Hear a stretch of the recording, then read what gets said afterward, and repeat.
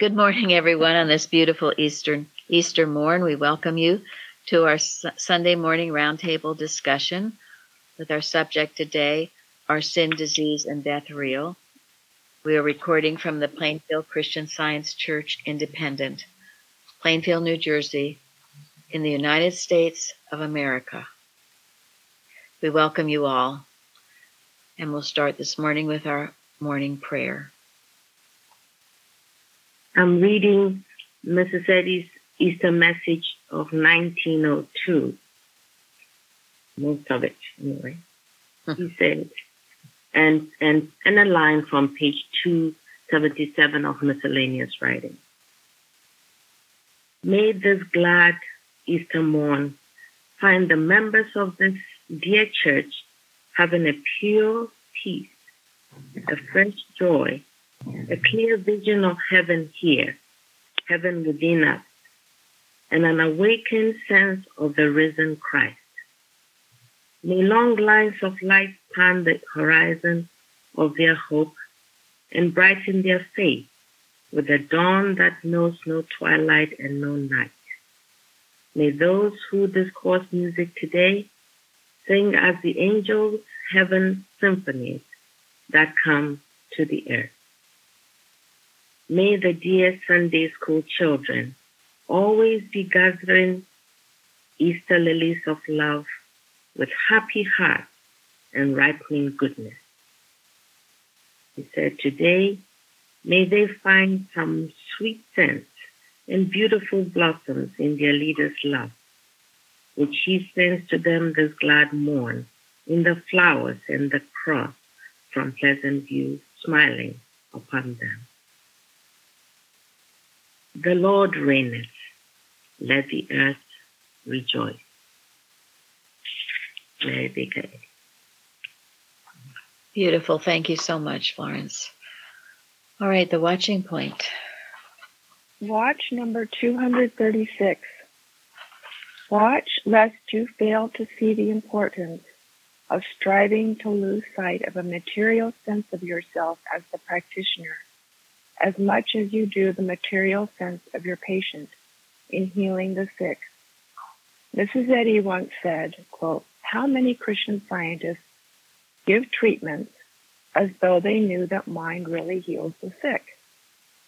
The real thing is the presence of mind and the realization that there is no other presence. Do not be afraid to take this stand and demonstrate it. Make God all, for God is all, and there is nothing else. It is just as though mind were saying, I am here, and there is nothing else here.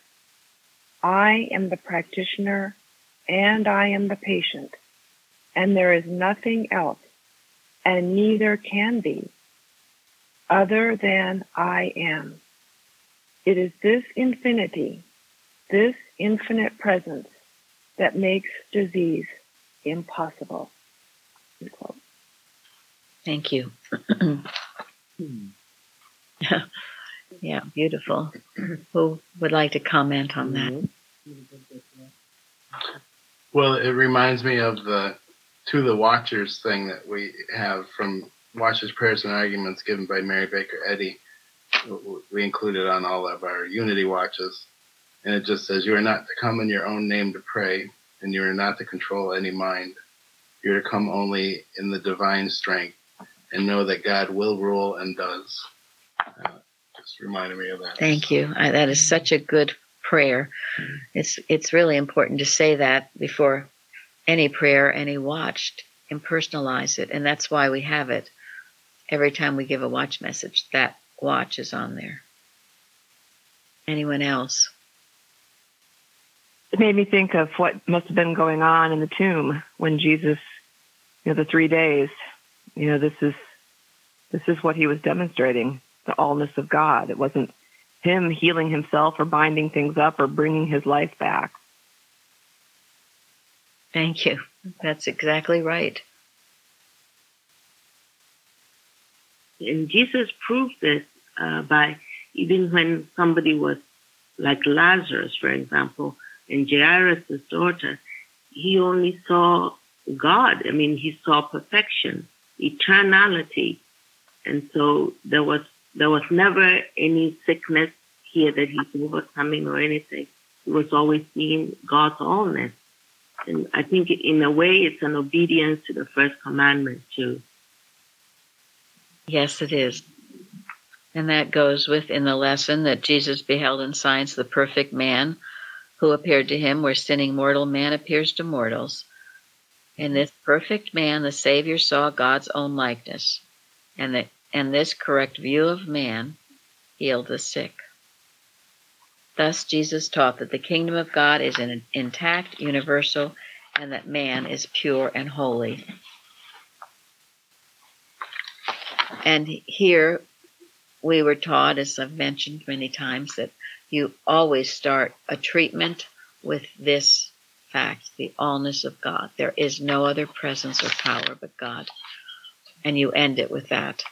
And you maybe take up some things in the middle to handle the animal magnetism that might seem to be present. But it's definitely this idea, there is nothing else. And I like in Bigdal Young, God is individual consciousness, where he says, God with us does the healing work. Handle as though God has descended from heaven and said, I will heal this case. And then realizing your rights and fulfilling your mission. So, God definitely healing. I'm sorry, Mary. Yeah, because really, how would we know how to heal? I mean, God is the one. Okay, go ahead, Karen. Well, I was just going to say that when it says about I am the practitioner and mind is the practitioner and the patient. Since coming here and doing these watches and being made more aware to work for the world, I see that that is my practice, and so I am a practitioner, and my patient is the world, and so. It just helped me also to see I can't see anything out there somewhere, whatever is presenting itself. There's nothing but God right there. And it's been helping me to see these things that keep coming to our attention through the news or whatever. Working for the weather, that's my practice. And so, this applies to even those that aren't necessarily being called on the phone.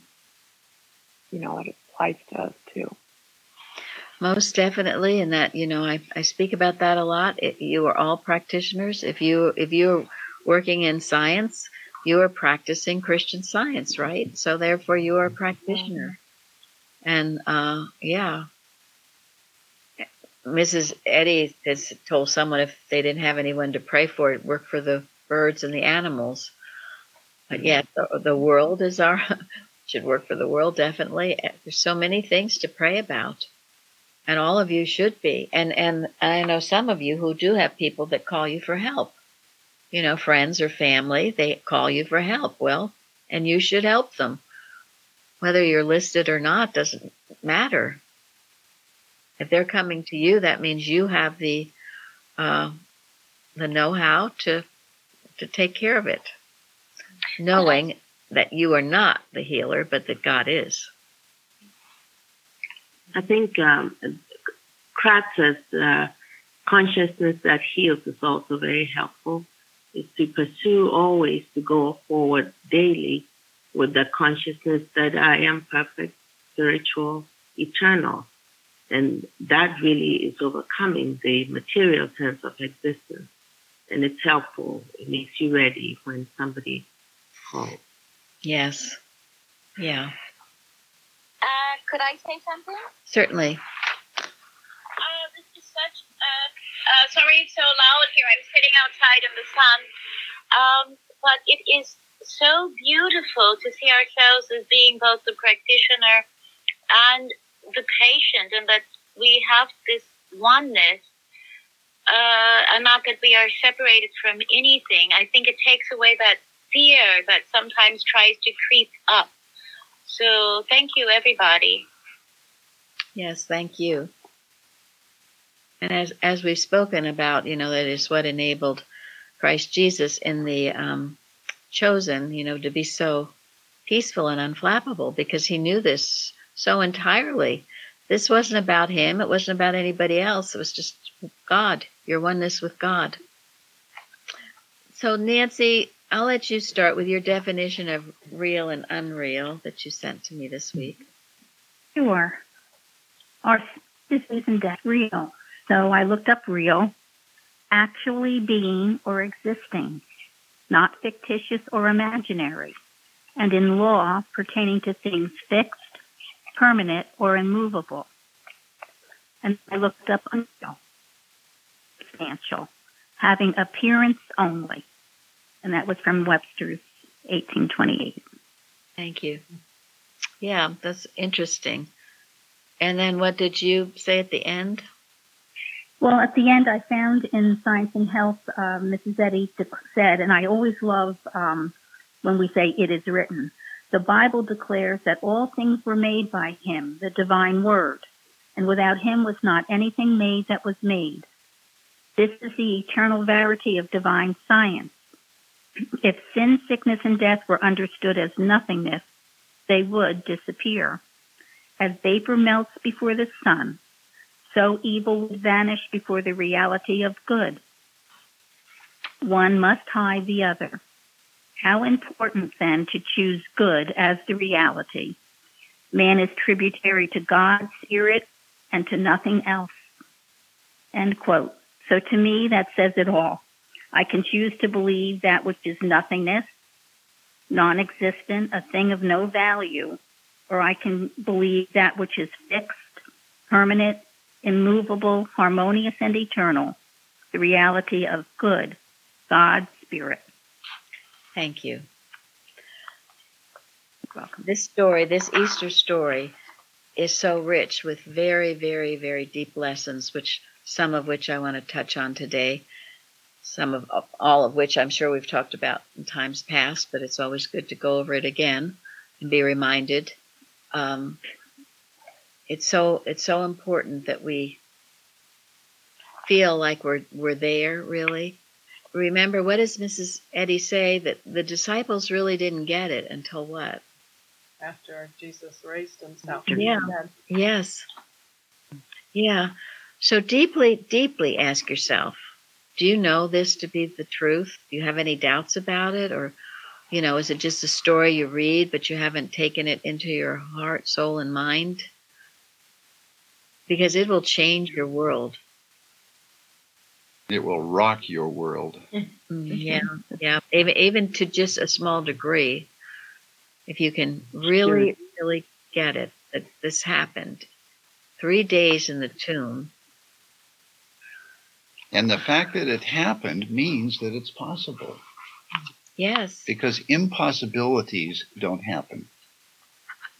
And it has happened since, where people... Many, many people have been brought back from the dead. That says a lot. But all that he went through and all the lessons that he teaches us in this experience is just so astounding, awesome. All right, Linda, what did you say to me? I wrote about the responsive reading, which was, "Trust ye in the Lord forever, for in the Lord Jehovah is everlasting strength." And the idea of everlasting strength really struck me. And it reminded me of, it seemed to coordinate with last week's roundtable where we worked on the idea that we're not victim, or to shun that victim role. And part of feeling a victim is thinking that your strength could be sapped, or there's a power opposed to God. And I came across a quote by Gilbert Carpenter in the Precepts, where shall I read it? He's talking about the importance of handling animal magnetism. Quote, "Before this missionary work can be carried out successfully, The deterrent of animal magnetism must be handled. Once a student complained to her practitioner that she could not handle animal magnetism. He asserted that God had given her the power to resist the devil with the promise in the Bible that if she would do so, it would flee from her. He told her not to believe that she was or could be a victim of this evil, since she had within her grasp, through her faithful demonstration of Christian Science, the ability to resist and overcome all suggestions of the carnal mind. David used this method with Goliath.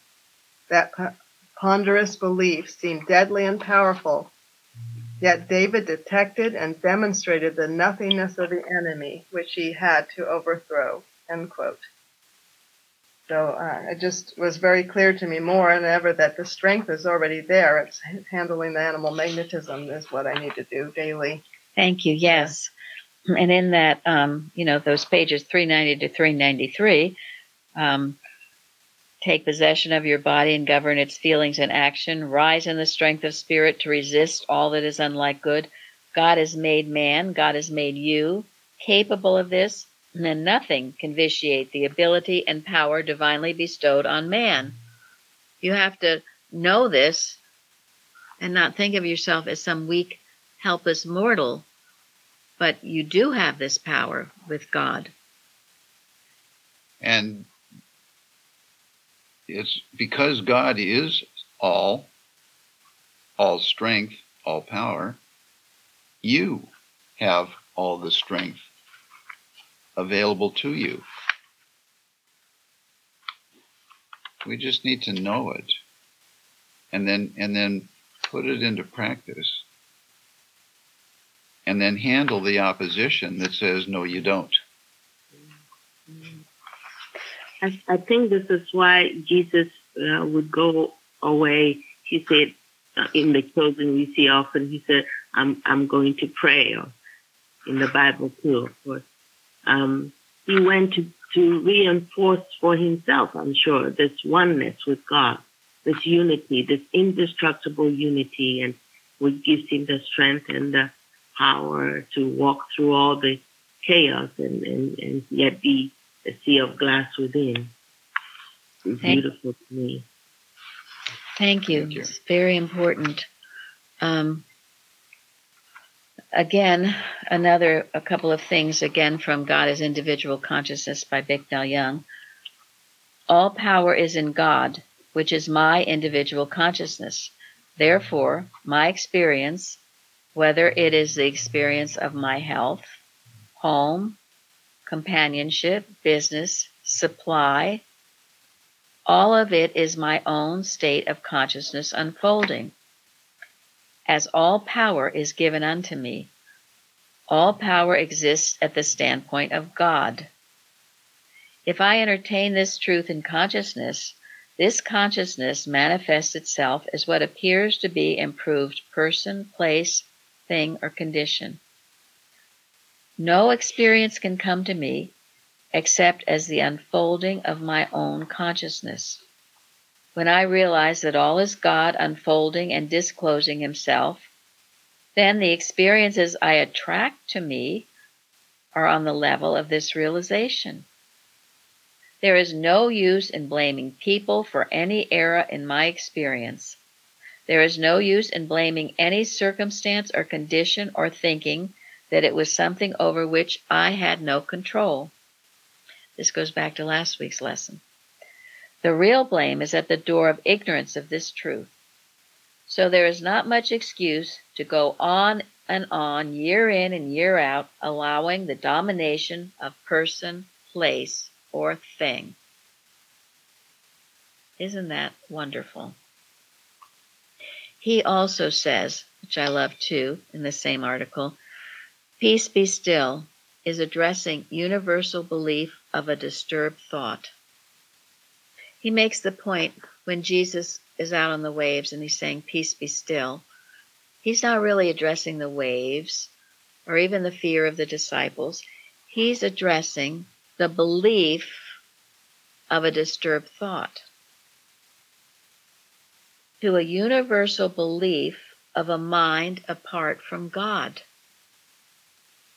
to a universal belief of inner and outer conditions. This is, in a way, what Linda was saying. You are addressing the animal magnetism that says these things, these beliefs, the universal beliefs. That's what you're getting to. Because what do we know? Evil is neither person, place, nor thing. It's not actually the storm. It's the universal belief that something is out of control. It's the animal magnetism. It's the mortal mind. It's always that. That is the culprit. And that's so wonderful in Eustace's writings, too. He always brings it out. He always handled the malicious animal magnetism. So remember that. These are beliefs. I told you a while ago about that story. It's a book. That woman, no, I think she was Indian. She lives in China. Do you remember her name, Linda? Anita Morin. Well, I guess it doesn't matter. Was it the Dying to be me. Yeah, Dying to be me. Dying to be me. Okay. Thank you. So, yes, she seemed to have this cancer belief. All the doctors said so. She died from it, and then saw her father, and father said, "Your mission's not done yet. Go back and live your life courageously." So she came back, and the doctors were amazed because there was no cancer, and they had all these pictures and everything of it. There was no sign of it. She was in intensive care, and she was so happy and laughing they had to take her out of there. You're disturbing the other. Yeah. And she eventually gained all her strength and weight and everything back. But what she said, and I found this so fascinating because this is what Mrs. Eddy says. She said it wasn't the cancer that killed her. It was her beliefs. Her beliefs, her erroneous beliefs. What do you believe in? And her fear. And her fear of them. Yes. And that's why her father said, live your life courageously. That's what God spoke to Moses, right? And to Joshua. Be courageous. In other words, trust God with all your heart. Yes. This is all so important to understand. So ask yourself, what are your beliefs? What are you afraid of? Because that's what you have to get to. You don't need to pass on and then realize, oh, shoot. Mrs. Eddy healed a young man something where she said she wanted to heal him before he died and realized that it didn't kill him and that. Thank you. That's one. And yes. He was healed. Yes. Yes. So I've written a couple of articles on this, the resurrection, and one is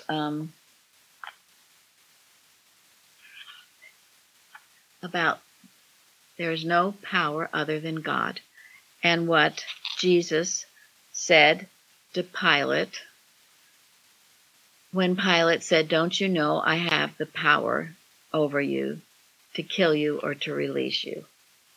And so what was Jesus' reply? Thou couldst have no power over me except it were given thee from above. Yes. Mm-hmm. And so that is what you say when any kind of error tries to get to you. You have no power over me unless it comes to you from God. And there you stand, so help you God. And I don't care what it is. I don't care if it's a boss, a husband, a doctor. If it's not from God, it has no power over you unless you what? Give it the power. Error comes to you for life, and you give it all the life it has. Yes. This is one of the huge lessons from this resurrection story. Because Jesus knew this without a doubt. You could scourge him. You could do whatever you wanted to. You could hate him. You could throw him all over the place. And then you could crucify him. But, honey, you have no power over me, and I'm going to prove it. And he was an everlasting victory over the hate, all of that, all of the carnal mind. And it is an example for us if we can demonstrate it in the smallest amount or the largest. And, it's that thought that the resurrection power is with us today. That same power, it hasn't gone anywhere, right? That's why his resurrection is our resurrection. That's right. We should be light years ahead of his disciples when he was around, when he was teaching them. They were getting something revolutionary, and it required his resurrection and ascension for them to begin to get it. And here we have it. So we have no excuse for not getting it. We have no excuse, yes. And Mrs. Eddy has told us in Science and Health, the God principle is omnipresent and omnipotent. God is everywhere, and nothing apart from him is present or has power. So, could I say yes, go ahead. Sure. I think it's really appropriate. Back in 1980, there was a belief that I was in a fire, and it was a belief that I was dead. And my grandmother somehow felt she needed to go to the U.S., to San Francisco, and she came, and my father, who was a Christian Scientist too, had given up because the doctors had said she's gone. And my grandmother said in every language she knew, "You are God's perfect child. There's only life." And she talked me into waking up, and just like Anita Mojani experienced, I heard a voice, "It's time to go back." And I was thinking about an issue I'm going through right now, and when you talk about the resurrection, I was just feeling such gratitude that listening had to be spiritual. This all had to come from God. It came from nothing else.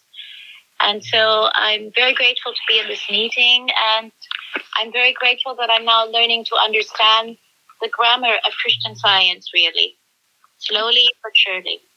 Thank you very much. It's a beautiful healing, yes. And it's been proven. We all know it in the Century of Christian Science healing in our own church, the wonderful healings that transpire. It works. It's powerful. And we must focus on that, on the enduring the good and the true. Now, there was something else that was very interesting in an article that Carrie sent me, and it was about Herod. And it is the darker part of the story. All of you know about Herod, what he was. Horrible king. Yeah. Debauched, yes. And he was very fearful of who is this other king they're talking about. And he had all those babies murdered. And it was just one story after the next. And in this article, The Leaven of Herod, 1915 journal, in the 8th chapter of Mark's Gospel, we read that the Master charged the disciples to take heed, beware of the leaven of the Pharisees and the leaven of Herod. I don't remember that. That's interesting. Anyway, Bible students are generally familiar with Jesus' caution to beware of the doctrines of the scribes, Pharisees, and Sadducees, and have a more or less accurate knowledge of the mental and moral characteristics of these sects against which he warned them. But many may not be so conversant with this single reference to the leaven of Herod. The meaning of the word leaven, according to the dictionary, is to affect in character anything that by pervading influence works a general change or fermentation. Hence, the leaven of Herod was an unseen influence which, if taken into thought, would change or adulterate Jesus' spiritual teaching and the student of today. If he is to eliminate this leaven from his own character building, he must guard his thought against the influence which made Herod the notable example of his time. Now, I know that we all say, well, that would never apply to me, but it's not a very good thing to say.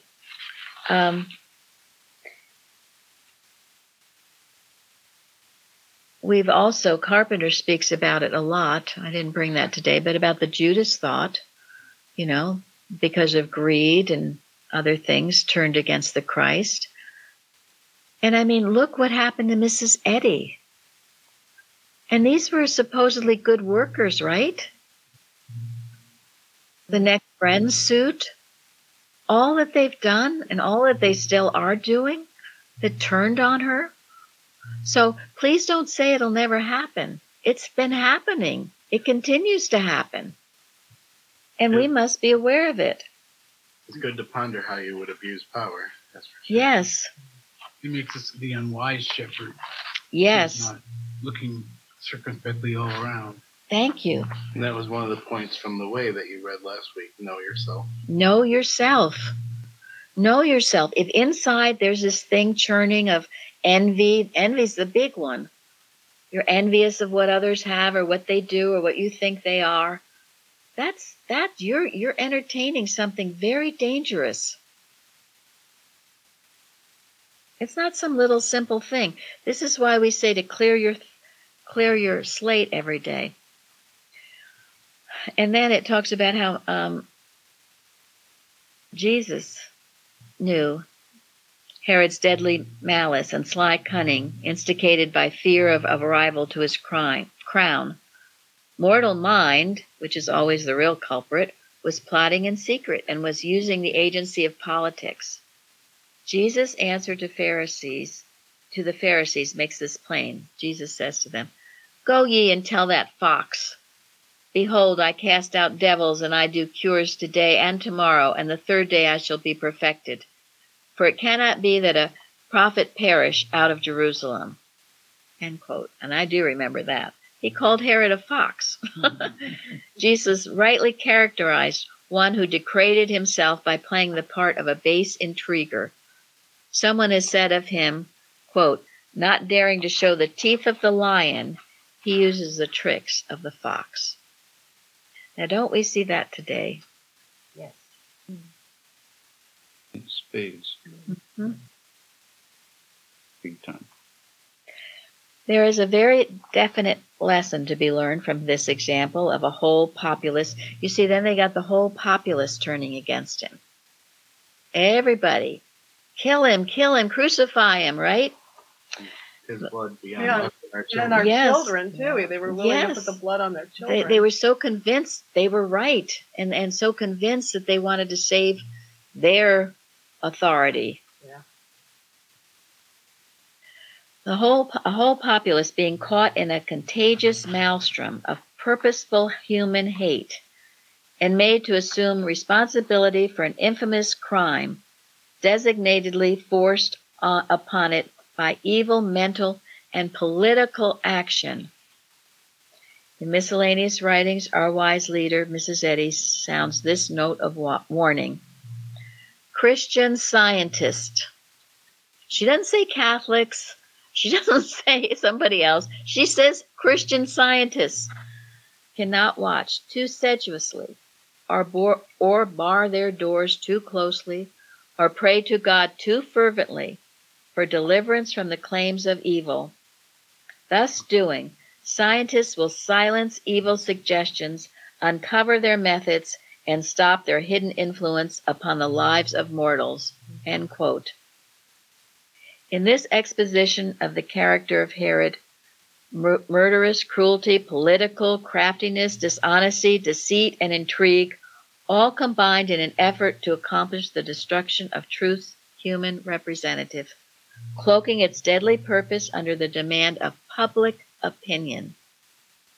After having fomented public opinion by playing upon the most violent, of mortal passions.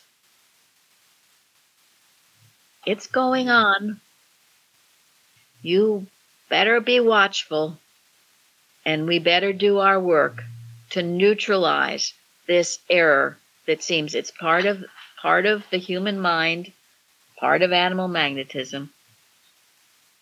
And then it is thus clear that the leaven of Herod stands for the fermenting subtleties of the wicked carnal mind, its pomps and vanities, its love of place and power, its plotting intrigue and crafty malice, its love of social preferment and political might, its deadly cruelty and destructiveness. Jesus could not have stated more tersely to his followers their need to take heed and beware of its pervading influence, which would change and destroy his teachings and prevent the demonstration of Christian healing.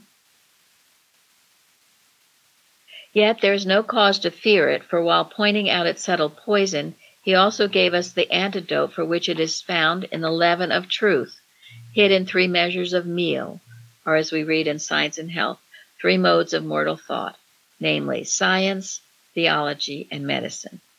Here Mrs. Eddy tells us that this leaven of truth is ever at work.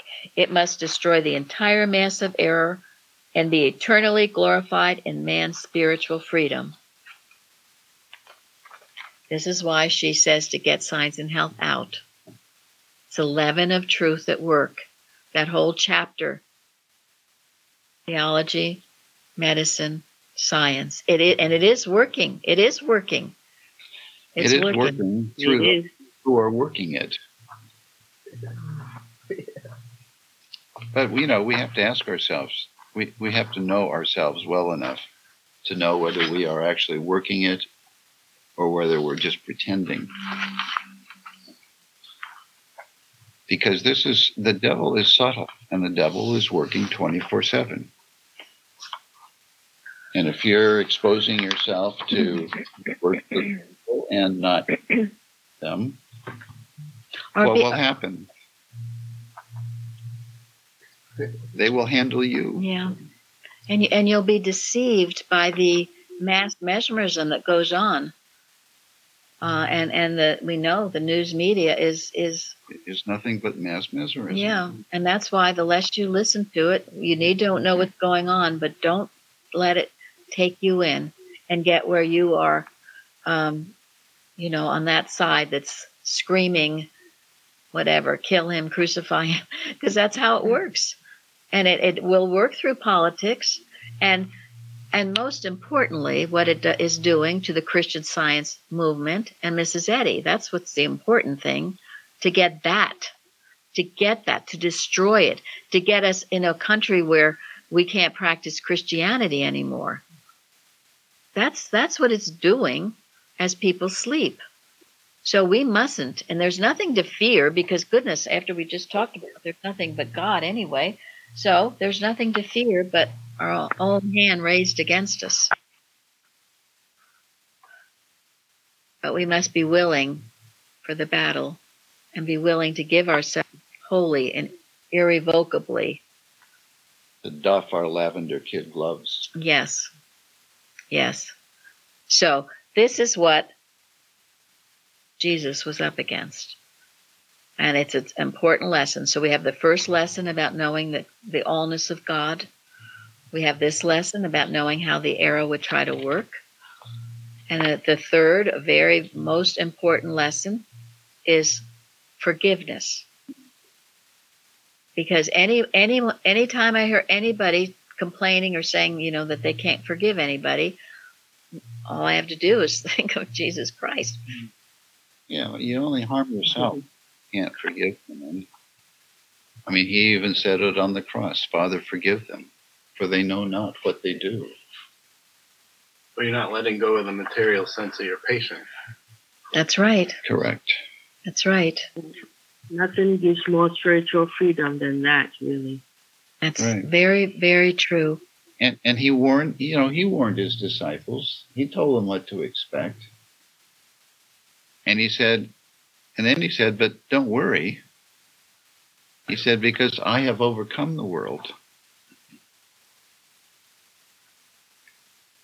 And we can too. That is the whole point. To overcome the whole world with the truth, with our spiritual reality. Yeah, and then we'll just swallow up all of this, the Adam dream. It'll just be swallowed up. God's law reaches and destroys evil by virtue of the allness of God. No and yes, page 30.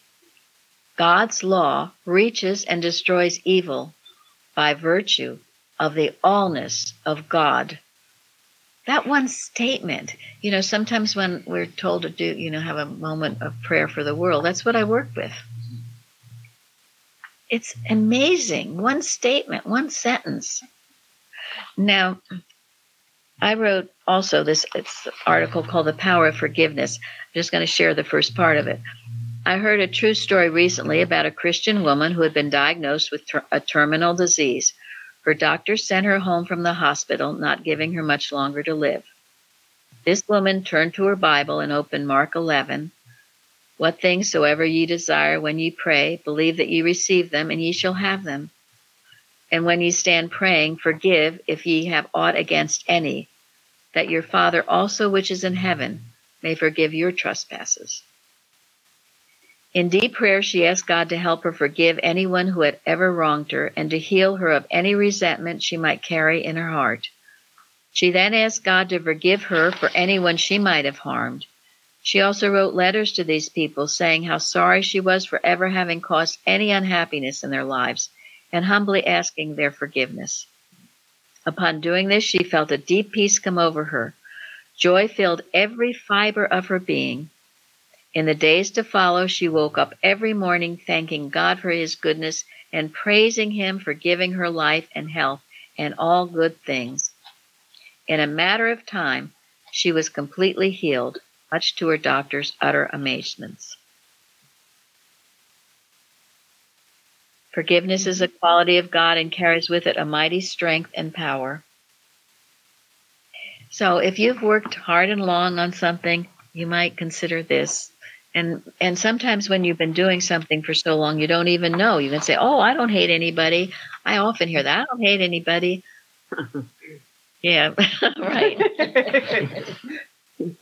Don't like them. Yeah, and we know that story. Mrs. Evans said her wonderful practitioner, Nana's Richie said, well, if you don't like them, then you hate them. There's no indifferent, right? Yeah, right. There's no middle ground. So another huge important lesson from this story. If Christ Jesus had not forgiven, he couldn't have been raised. He had no anger, animosity. He totally forgave. And we must too. No excuses. I don't care if you have all the reason in the world not to forgive somebody. Jesus had all the reason in the world not to forgive these people. A lot more reason than I'm sure you do. And yet he still forgave. It doesn't matter what's been done to you. You leave it all to God. He'll take care of it. And anyone who has been truly, truly evil, I'll say that, have that belief of that, they will come to not a good end until they change their ways. I think if you can really impersonalize the evil, though, that's how you forgive it. It's, it's kind of like sometimes when I'm working on forgiveness, I think about, well, it's almost like something's taken over that person. It's not them. And it's just like when you feel compassion for someone who's struggling with a disease. Obviously, they didn't embrace the disease. No one asked for that to come in. And I don't think it's any different when you're going after what seems to be like, an evil person or someone who's wronged you or someone that just is, doing something that's not right. They've been handled and, have compassion on the fact that they seem to be handled. Well, that's absolutely right. And that goes back to what we talked about earlier. It is not person, place, or thing. It is always animal magnetism, showing forth as this. But still, if you're hanging on a cross and all of this stuff, it can be very hard to impersonalize it all. But yes, that is the task before you. And certainly Jesus did not have a problem with that. And Wow. we can pity those who have had such a hard life that they would harbor those kinds of thoughts and commit those kinds of deeds that are repulsive, that are evil, And not hang the evil on the person. and truly, it is the only way you can forgive, because if you don't do that, it's impossible to forgive. And as Mrs. Eddy, as we talked about last week in her article, Love Your Enemies, how can you have an enemy unless you first form him in your own thought? So it goes back to you, what you're harboring, what you're seeing, and you've got to cleanse yourself of it. And you can. If Christ Jesus could, if Mrs. Eddy could, she's the other example, never hated. She says that. She says that in Loving Your Enemies. I would love anyone who has hated me. But again, it's a belief. Again, when we go back to that, the belief of that there's a universal belief of hatred, of as Mishaela read on Wednesday night, this what's it called, fratricide, or that we want to kill our brother. That's all a universal belief. Fratricide, yeah. It's the Adam dream. And then finally, and most importantly, we have to get to is the lesson that there is no death, right? He proved once and for all there is no such thing as death. And that article that I love so much by Eustace on our website called There Is No Death, of the story of the woman whose husband passed on, and this I think was Eustace's secretary, and he came back to tell her, I came back to tell you there's no death. Don't worry. Everything's okay. And he continues by saying, I can't do it again. I must go and not come back again. And she asked, will you see our friend die? He said, she never left you. Will you see your mother? He replied, I've already talked to her. Then he tried to tell me how wonderful it was, but I could not understand. He asked me to promise him two things. One was, do not grieve, because there is no separation. And the other, do not be offended by anyone, for they do not know you as you really are. If they did, they would love you. Now, there again, those are powerful statements, but we must embrace them and understand them. And it reminds me of what Mrs. Eddy says in Science and Health on page 386. A blundering dispatch mistakenly announces the death of a friend occasions the same grief that friend's real death would bring. You think that your anguish is occasioned by your loss. Another dispatch, correcting the mistake, heals your grief, and you learn that your suffering was merely the result of your belief. Thus it is with all sorrow, sickness, and death. You will learn at length that there is no cause for grief, and divine wisdom will then be understood. Error, not truth, produces all the suffering on earth. I know that's easier said than done when someone has passed on from your sight, but you can comfort yourself. There's no death. There's no separation. And you certainly will see that person again. And the final, or one of the final lessons from this story of the resurrection is victory. Victory. You are the victors, not the vanquished. Victory. No matter what happens, no matter how bad it's going to be or seems to be at the moment, there will be victory, the understanding, the overcoming of it all. And so we're going to end on this sweet story that Carrie sent about truth always triumphs. This is from a 1919 Sentinel, and it's by Addie Towns Arnold. One night last winter, while struggling to rise above an acute phase of an illness which had lingered for several days, and when the moment of victory still seemed a long way off, there came out of the gloaming, in a most helpful way, an incident remembered from childhood days. During the Civil War, there was in New Hampshire a stage route of about 25 miles, running from a small farming locality to a certain city. At that time, newspapers were more expensive and less plentiful than at present, so the coming of the stage was the event of the day. All the men and boys would go to the tavern where the stage driver put up for the night to hear the war news. The boys would often run out to meet him, shouting, "What news today?"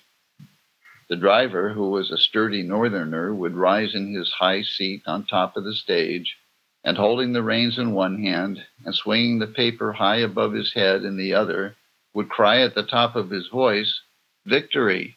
Victory!" repeating this many times.